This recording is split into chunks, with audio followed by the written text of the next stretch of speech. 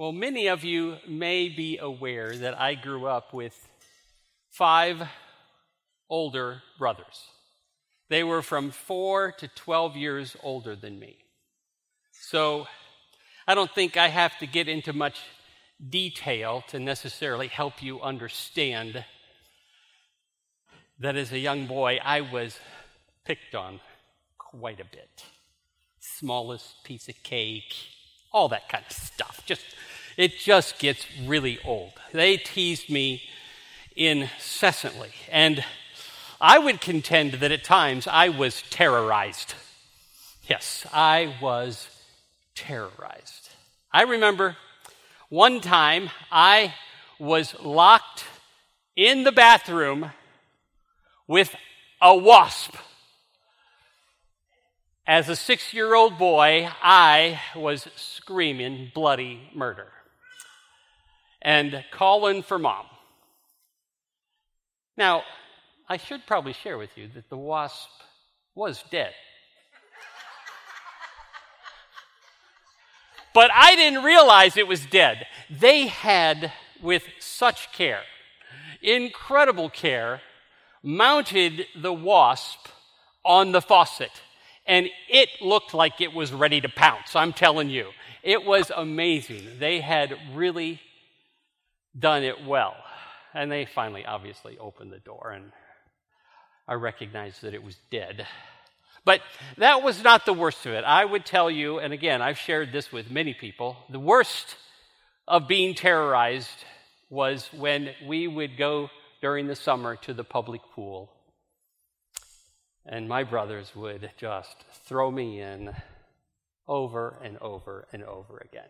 And I can tell you very candidly, I don't like the water today. It's not my favorite thing to do. It just isn't. And I do remember one time, though, very vividly, when they finally determined, maybe I was 8 by now or something like that, and they finally determined we're going to throw him in the deep end today. And he's going to really find out what it's like. And I mean, I was flailing, I was drinking in the pool, you might say, and I was worried. And of course, my brother Art rescued me. He was given the assignment to watch me, after all. He was one of the older brothers. And again, he did come to my rescue. But I don't know if any of you have ever been in a setting like that, where the waters are deep and the mounting pressure and the growing fear of potential drowning is there. It's not fun. And recently, I don't know how many of you saw article after article after article recently where families were caught in rip currents. There was just a lot of stories going around about the rip currents. And for those who were able to survive, very often the thing that they would comment on, it wasn't unusual to hear the phrase, "I thought I was going to die." I really did. Our passage today begins with such a cry of desperation from the psalmist. Psalm 130, if you would turn there. Psalm 130 begins with, "Out of the depths I cry." The psalmist is crying out to God for help due to the fact that he feels like he is drowning spiritually in the depths.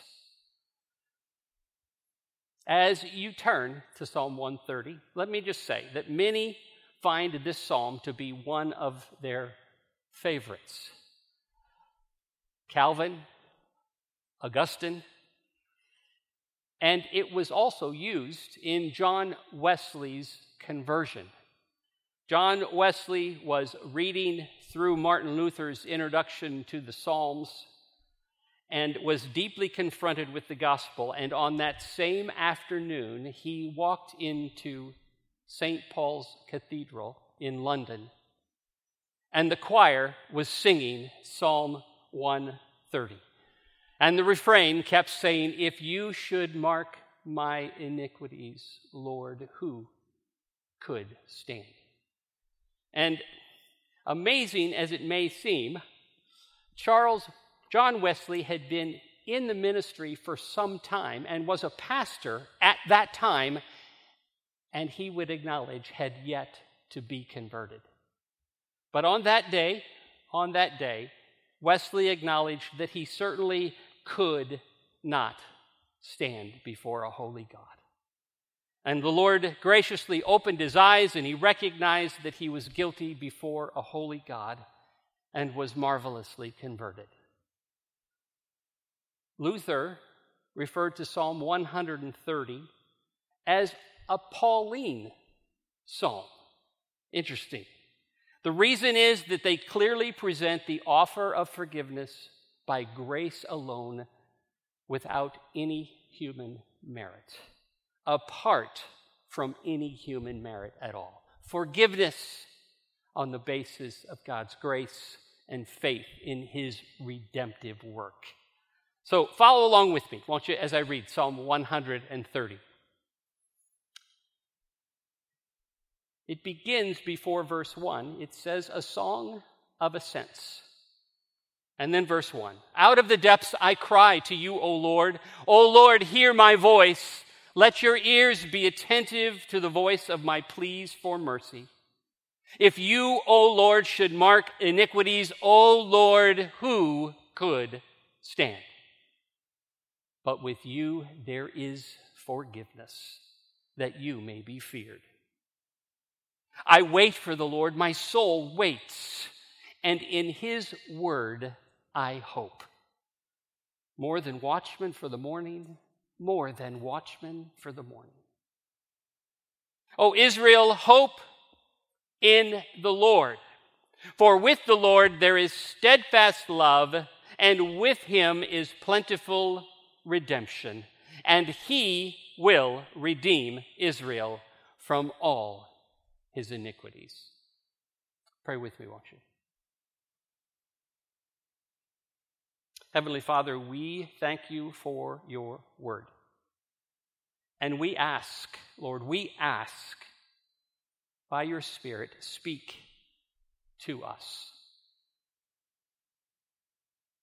Speak to us as only you can, Lord. You know us full well.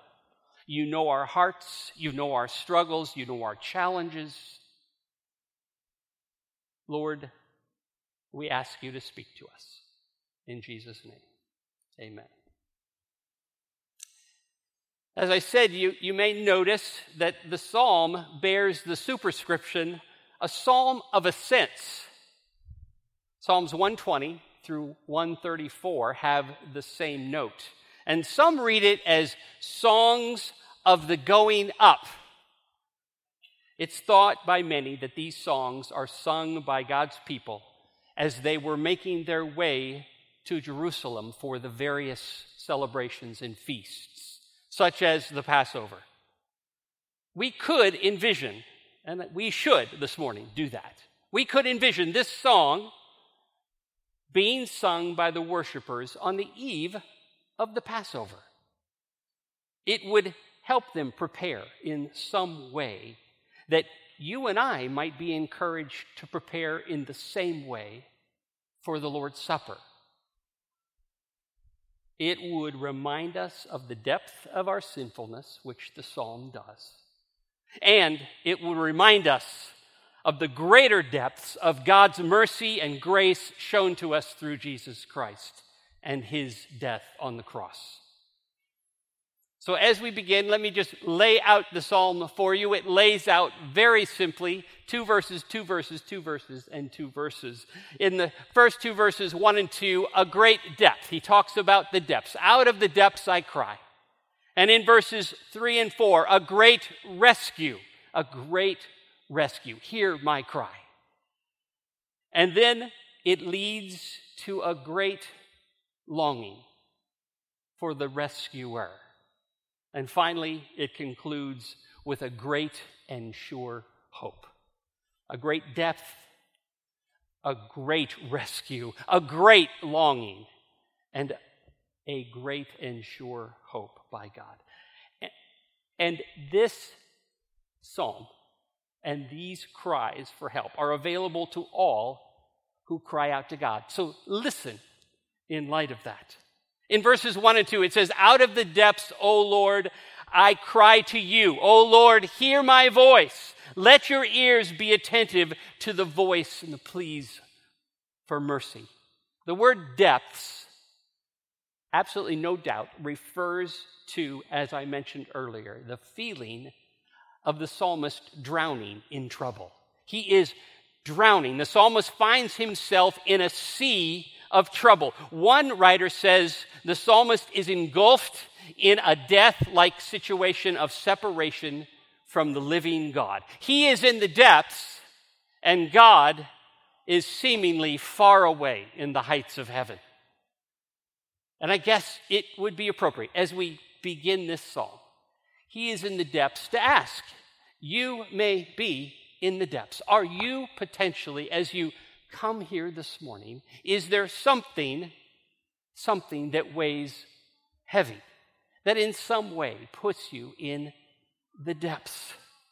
Well, unbeknownst to those around you this morning, that's where you find yourself. And so you find yourself in a place that requires way more than just your normal phone call to the neighbor, "Hey, could you come give me a hand?"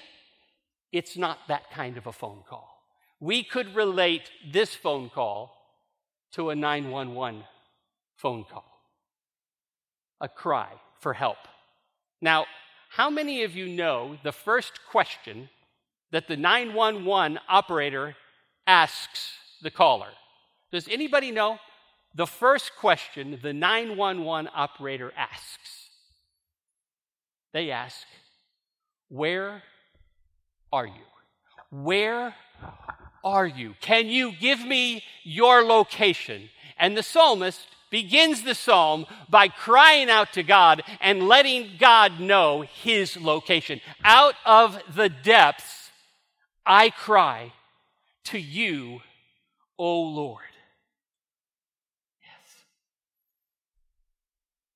A call to the neighbor, a picking up of a book off your shelf entitled "When You're Feeling the Blues" is not the answer in this situation.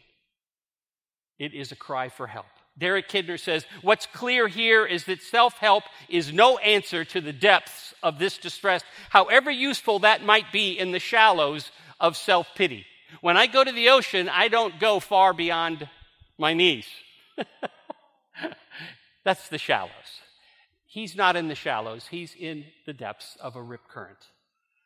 This is not a cry from those shallow waters. Psalm 69 kind of fills out the picture for us.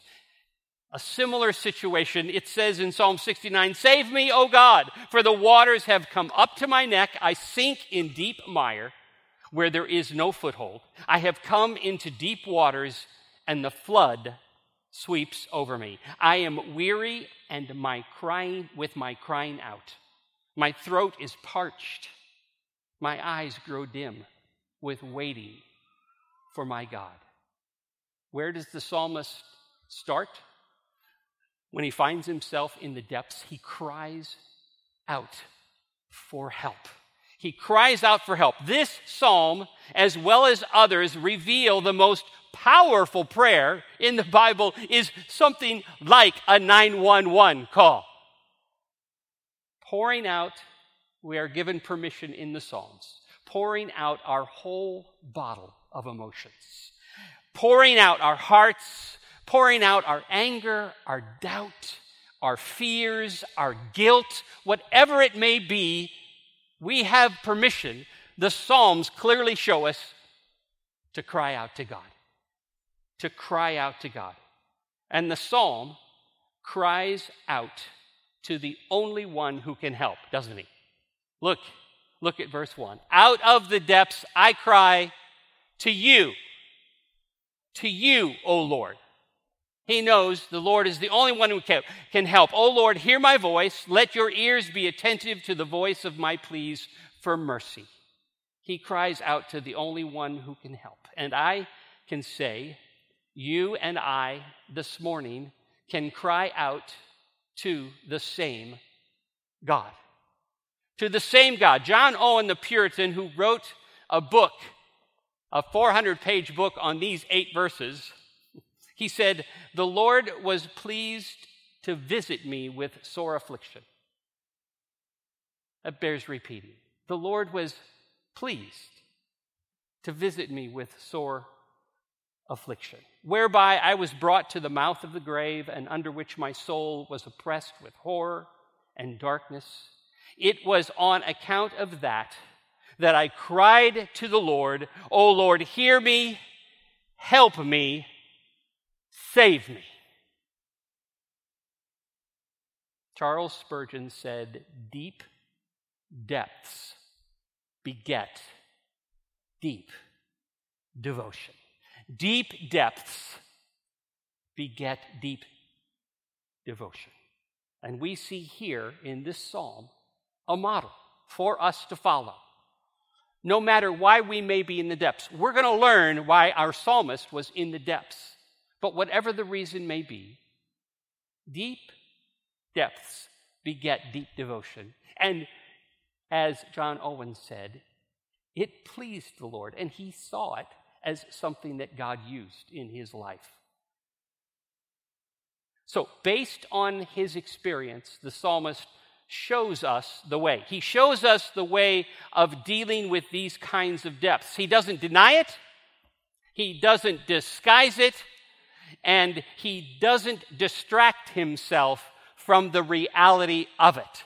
We can do different things to distract us from the challenges and the struggles that we're facing, whether it be eating or drinking or binge-watching TV or whatever it may be. We can do things that can distract us.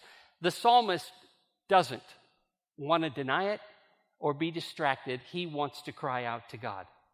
So, what we learn here, first of all, as this model prayer when in the depths, is that we cry out from a depth, a great depth, to a great God who hears our cry, and He alone can provide what is next addressed. He can provide a great rescue. Look at verses 3 and 4. "If you, O Lord, should mark iniquities, O Lord, who could stand? But with you there is forgiveness, that you may be feared." What becomes clear in verse 3 is that the writer is drowning in a sea of guilt and shame. The depths are a result of his own sin, of his own doing. If you, O Lord, should mark iniquities, if you should keep track of all of my sins, Lord, who could stand? Rhetorical question, right? It's a rhetorical question. The obvious answer is no one could stand. All have sinned and fallen short of the glory of God. No one could stand. Could we find ourselves, this is an important question, could we find ourselves in the depths for reasons other than sin? Yes, absolutely. There is no question. We could find ourselves in the depths for other reasons. But let me say, I'm often reminded that you and I live in what I would describe as a rights-oriented culture. We live in a rights-oriented culture. Agreed? And this rights-oriented culture that you and I live in can lead down a path of sin. We heard that last week. Let me remind you. One author says, often we slip on the sins of entitlement and discontentment. We talked about it on Wednesday at home group. We are prone to be discontent. It's kind of that default place that we go when things aren't going our way.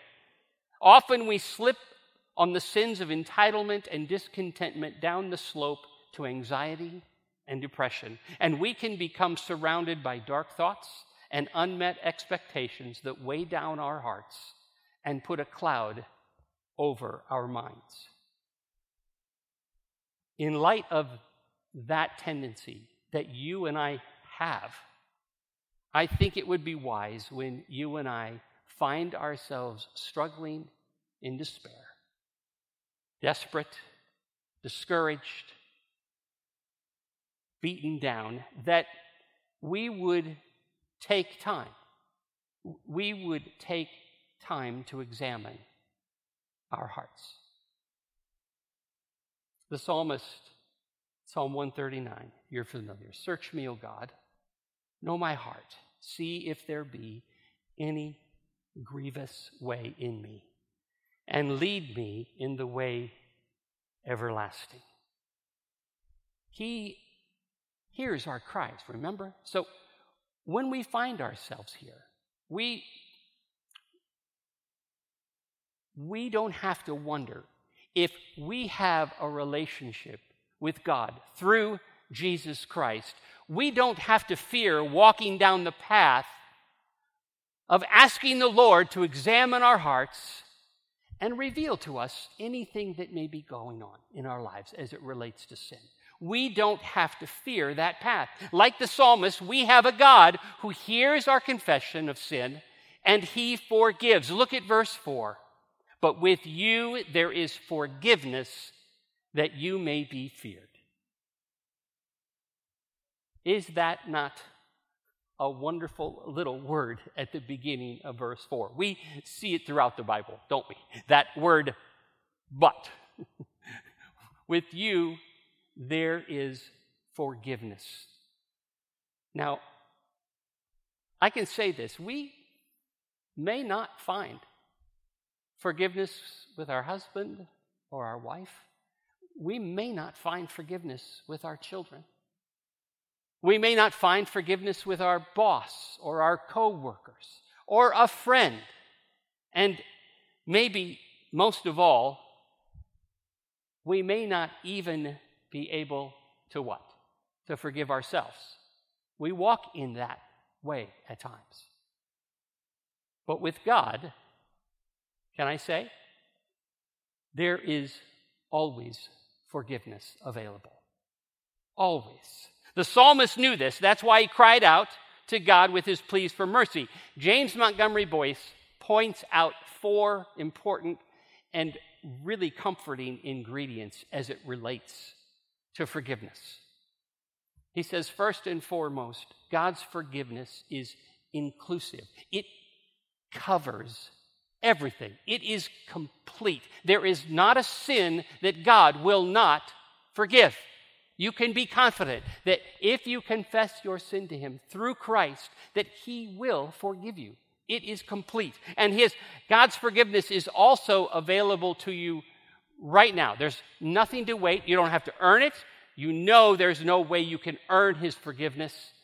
It is available now. It covers everything, and it's available right now, at this very moment, no matter what you've done. God's forgiveness is also available to those who want it. This is an important one. It is. Although this forgiveness is what? A free gift. Forgiveness is a free gift through Christ. This complete and immediate forgiveness is not just available for everyone, but to those who recognize they need it and recognize there is a Savior who forgives and recognize that they want forgiveness that comes through Christ because of his death on the cross. So, his forgiveness is complete. It's available right now. It's available to anyone who wants it and asks for it. And lastly, God forgives, and that leads to godly living. Look at verse 4. But with you there is forgiveness, that you may be feared.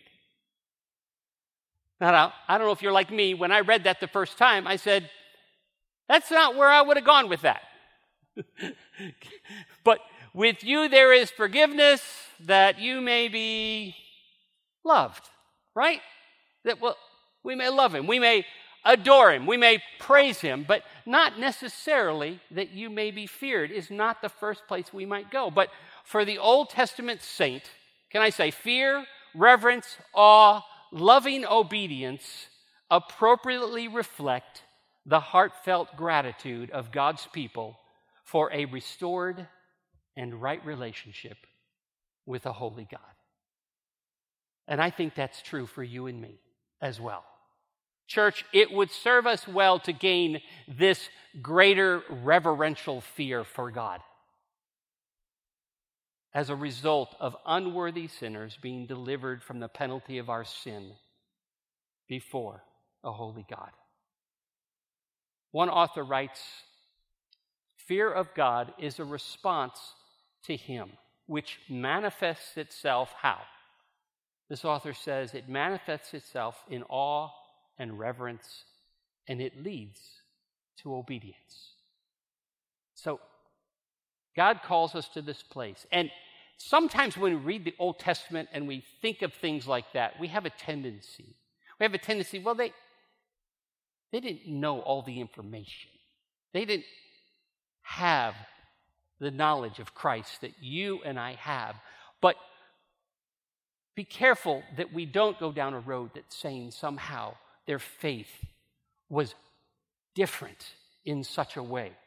The Apostle Paul reflected on the fact that Old Testament believers knew about the unmerited pardon and forgiveness that is available through faith. It's important to be reminded of that. It's always been this way. In Romans 4, he speaks of Abraham believing God and it being counted to him what? As righteousness. And in verse 6 of chapter 4 of Romans, it says, "Just as David also speaks of the blessing of the one to whom God counts righteousness apart from works." This is from Psalm 32 that Paul quotes. "Blessed are those whose lawless deeds are forgiven and whose sins are covered. Blessed is the man against whom the Lord will not count his sin." Forgiveness is a blessed thing that we have through Christ. And Paul could have gone on to use verse 4 from our passage of Psalm 130, "But with you there is forgiveness, that you may be feared." So we've come out of a great depth with cries to the only one who can help, our merciful God, which leads to a great rescue. A rescue of forgiveness, rescue based on God's mercy. And now we're led to a great longing for this merciful God. Look at verses 5 and 6. "I wait for the Lord, my soul waits, and in his word I hope." My soul waits for the Lord, more than watchmen for the morning, more than watchmen for the morning. Appropriate question seems to be, so what might the psalmist be waiting for? He's not waiting, it would seem, to be delivered any longer from the depths of despair. He no longer seems to be waiting for forgiveness. He's declared with God there is forgiveness. And so what would it seem that he's waiting for? What does it say in verse 5? Every translation you will look at says this phrase the exact same way. And so the psalmist answers the question of what he's waiting for. It says, "I wait for the Lord." My soul waits for the Lord. He is waiting, and he is waiting eagerly. He is longing for God himself. He wants to know clearly the presence of his God. He wants the intimacy that he longs for with God. And he's cried out for that. He wants that. And the point would be is it often would be the case that sometimes I sense God's answer to my prayers. And here, the psalmist doesn't just get the deliverance he was asking for and the escape from punishment that he rightly deserved, and then go on his merry way. Thanks, God. I got what I needed. Appreciate it. I'll be in touch. No, he waits. He waits on God. He longs for God himself. He longs for intimacy that aptly follows deliverance and forgiveness. He wants more of God. Remember Spurgeon's quote, "Deep places beget deep devotion." He wants to know his God more intimately. Church, God is doing something in the waiting. As much as you and I are not into waiting, would you agree? We're not much into waiting. I know I'm not. But remember last week, that taproot, that didn't happen overnight. That taproot that got to the source, it doesn't happen overnight. We wait. Allow me to relate this waiting to our spiritual growth, our sanctification. We live not only, as I mentioned earlier, in a rights-oriented culture, but we also live in a culture that wants what we want, and we want it when? We want it now. That's right. We live in a culture of speed. I'm going to get on my laptop tomorrow, and I'm going to order something from Amazon, and it's going to tell me it will be delivered on Friday, and what am I going to do? Friday? You got to be kidding me. I have to wait all the way to Friday to get what I'm ordering? I need it today. I need it now, or at least tomorrow, right? I mean, that's what he's there for, isn't it? And it's so true. We want everything right now. Sometimes we can treat our sanctification the same way. We'd like to have it now. And we can treat God the same way. God, can you give it to me now? Can you allow my children to recognize their need for Christ and trust you? Can you give me that job that we need desperately right now, right? The psalmist is waiting on the Lord. He's waiting on the Lord because in some way he knows this process is not an overnight process. Sometimes we have to recognize that sanctification is a process. Do you think the psalmist is never going to have to cry out to God again in this way? Is he never going to be to this depth again?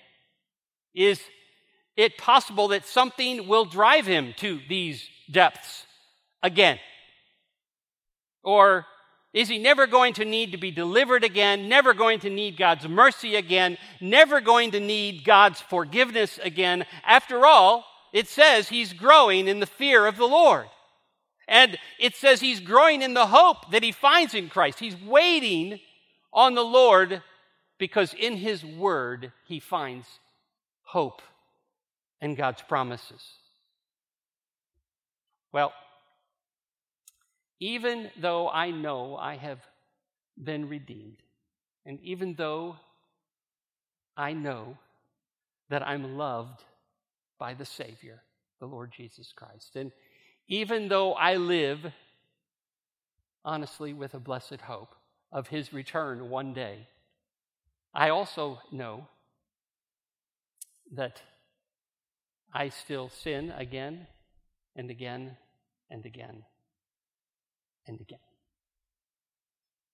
The Word of God reminds us that this spiritual life is a process that involves waiting on God. 2 Corinthians 4:16 says, "So we do not lose heart. Though our outer self is wasting away, our inner self is being renewed day by day."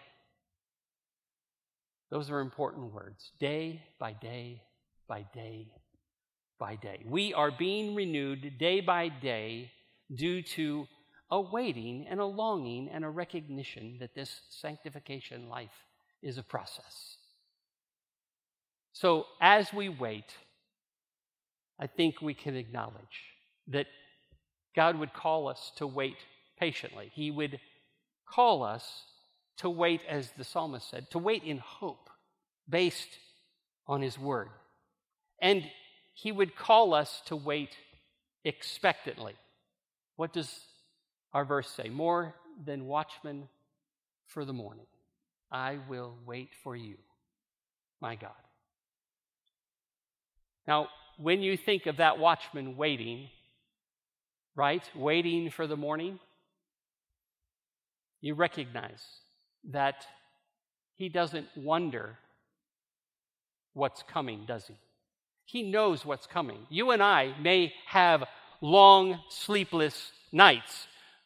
And just like the watchman, we know that what is coming. We know the morning is coming. We don't question that morning is going to come. For the watchman, it was a relief that the morning came.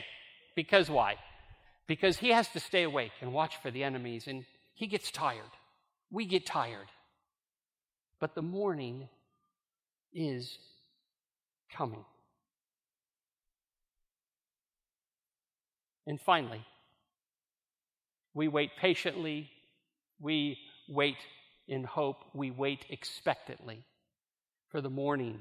The morning for you and I, in some way, is that blessed hope, that day that Christ will return one day. We know that that day is coming.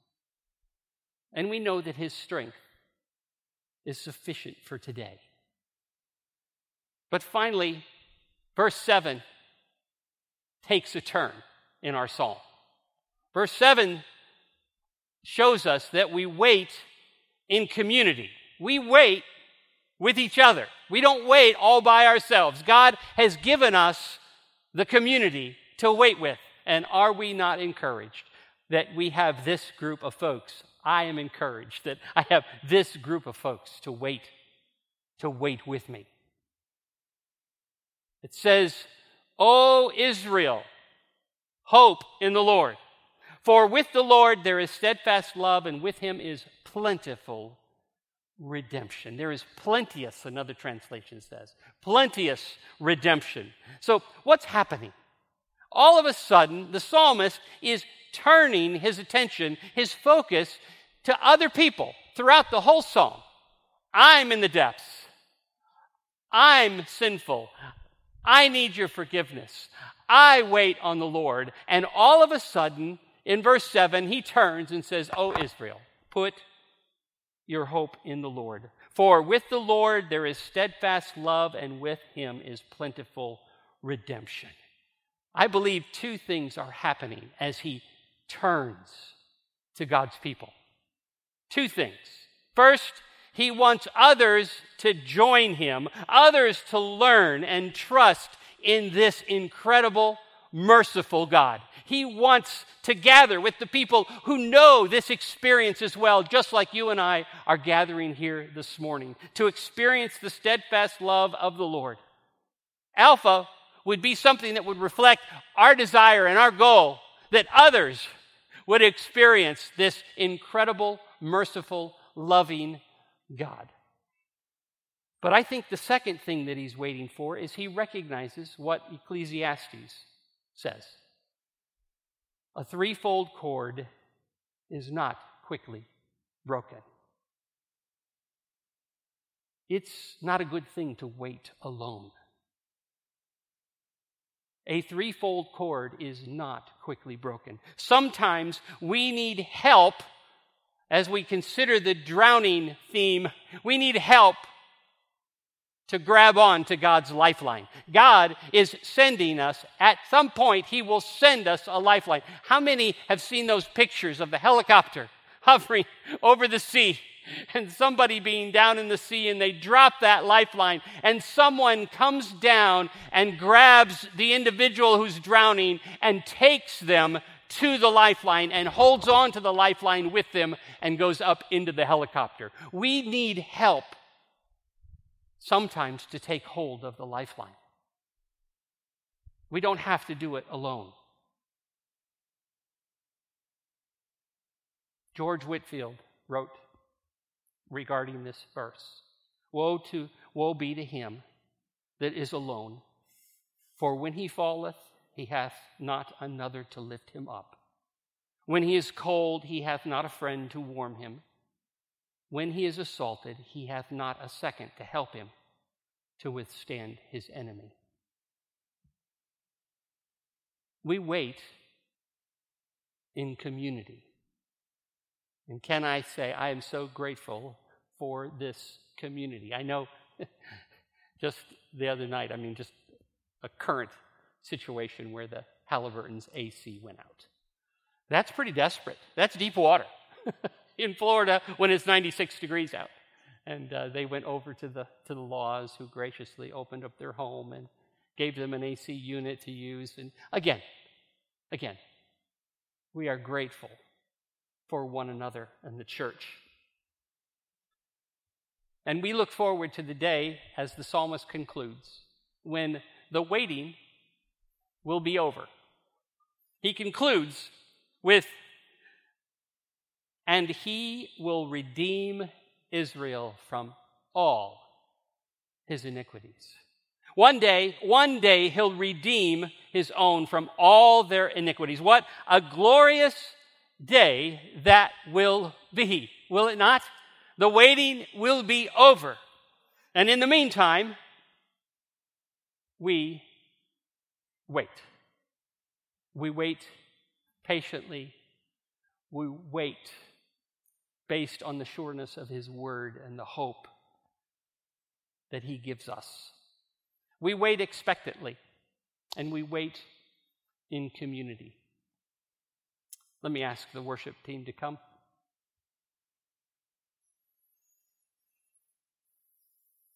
We wait. You might ask, can't the Lord, how many are familiar with this? Can't the Lord just give me a fast pass? Anybody know the fast pass at Disney World, right? Pass up the line, pass up everybody. Can we just get a fast pass through this sanctification process, Lord? For those who are familiar with it, there's a fast pass. As I understand it, nod, there's a fast pass plus. Is that right? And there's a max pass. Some of you could care less, but some of you care. If you have the little kids, the max pass it sounds like the thing to have. It bumps you right up there really, really fast. So, is there something I could do to get a max pass in this spiritual life and this sanctification process? If you think about it, he could do that, right? He could do that. In some sense, you could answer the question, one day, he's going to do that. We're all going to get that pass that gets us through the waiting. He could do that. No more sin after Jesus comes back. How about it? Right now, God, how about it? And God would say, sorry, it's not the plan to us all. It's not the plan. I end with this quote from John Piper. He's referencing 2 Corinthians 4:7. We have this treasure in jars of clay for a reason. Clay that needs to be renewed every day. Clay that can't stand on its own longer than 24 hours or on yesterday's grace for 24 hours. All, why? So that the surpassing power will belong to God. You can get in God's face about this. At times, I think we do in some way. Why, God? Why? I don't like the plan. I don't like the plan that you leave me unsanctified and battling every day with depletion, having to be renewed on grace every day. I don't like the plan. I'd just like to be done with the battle. And God would say, well, That's the plan. That is the plan. And the reason it's the plan is I'm going to get some glory in your life. That is what we want, isn't it? We want God to get glory out of our lives. If I didn't do it this way, you'd get uppity about it. You'd think you had made it. You'd think your strength was coming from you. The fact that you've run out of gas, this is really important. The fact that you've run out of gas every day puts you in the station. And the station is me. He is renewing us day by day by day by day. And we need him day by day by day. His mercies are new every morning. While we wait, we come every day to him, lest we forget the one whose divine power, as it says in 2 Peter, lest we forget the one whose divine power has granted to us all things that pertain to life and godliness. We wait for you, Lord, and we trust you. Pray with me, won't you? Heavenly Father, I acknowledge that I am impatient. I lack contentment at times, often.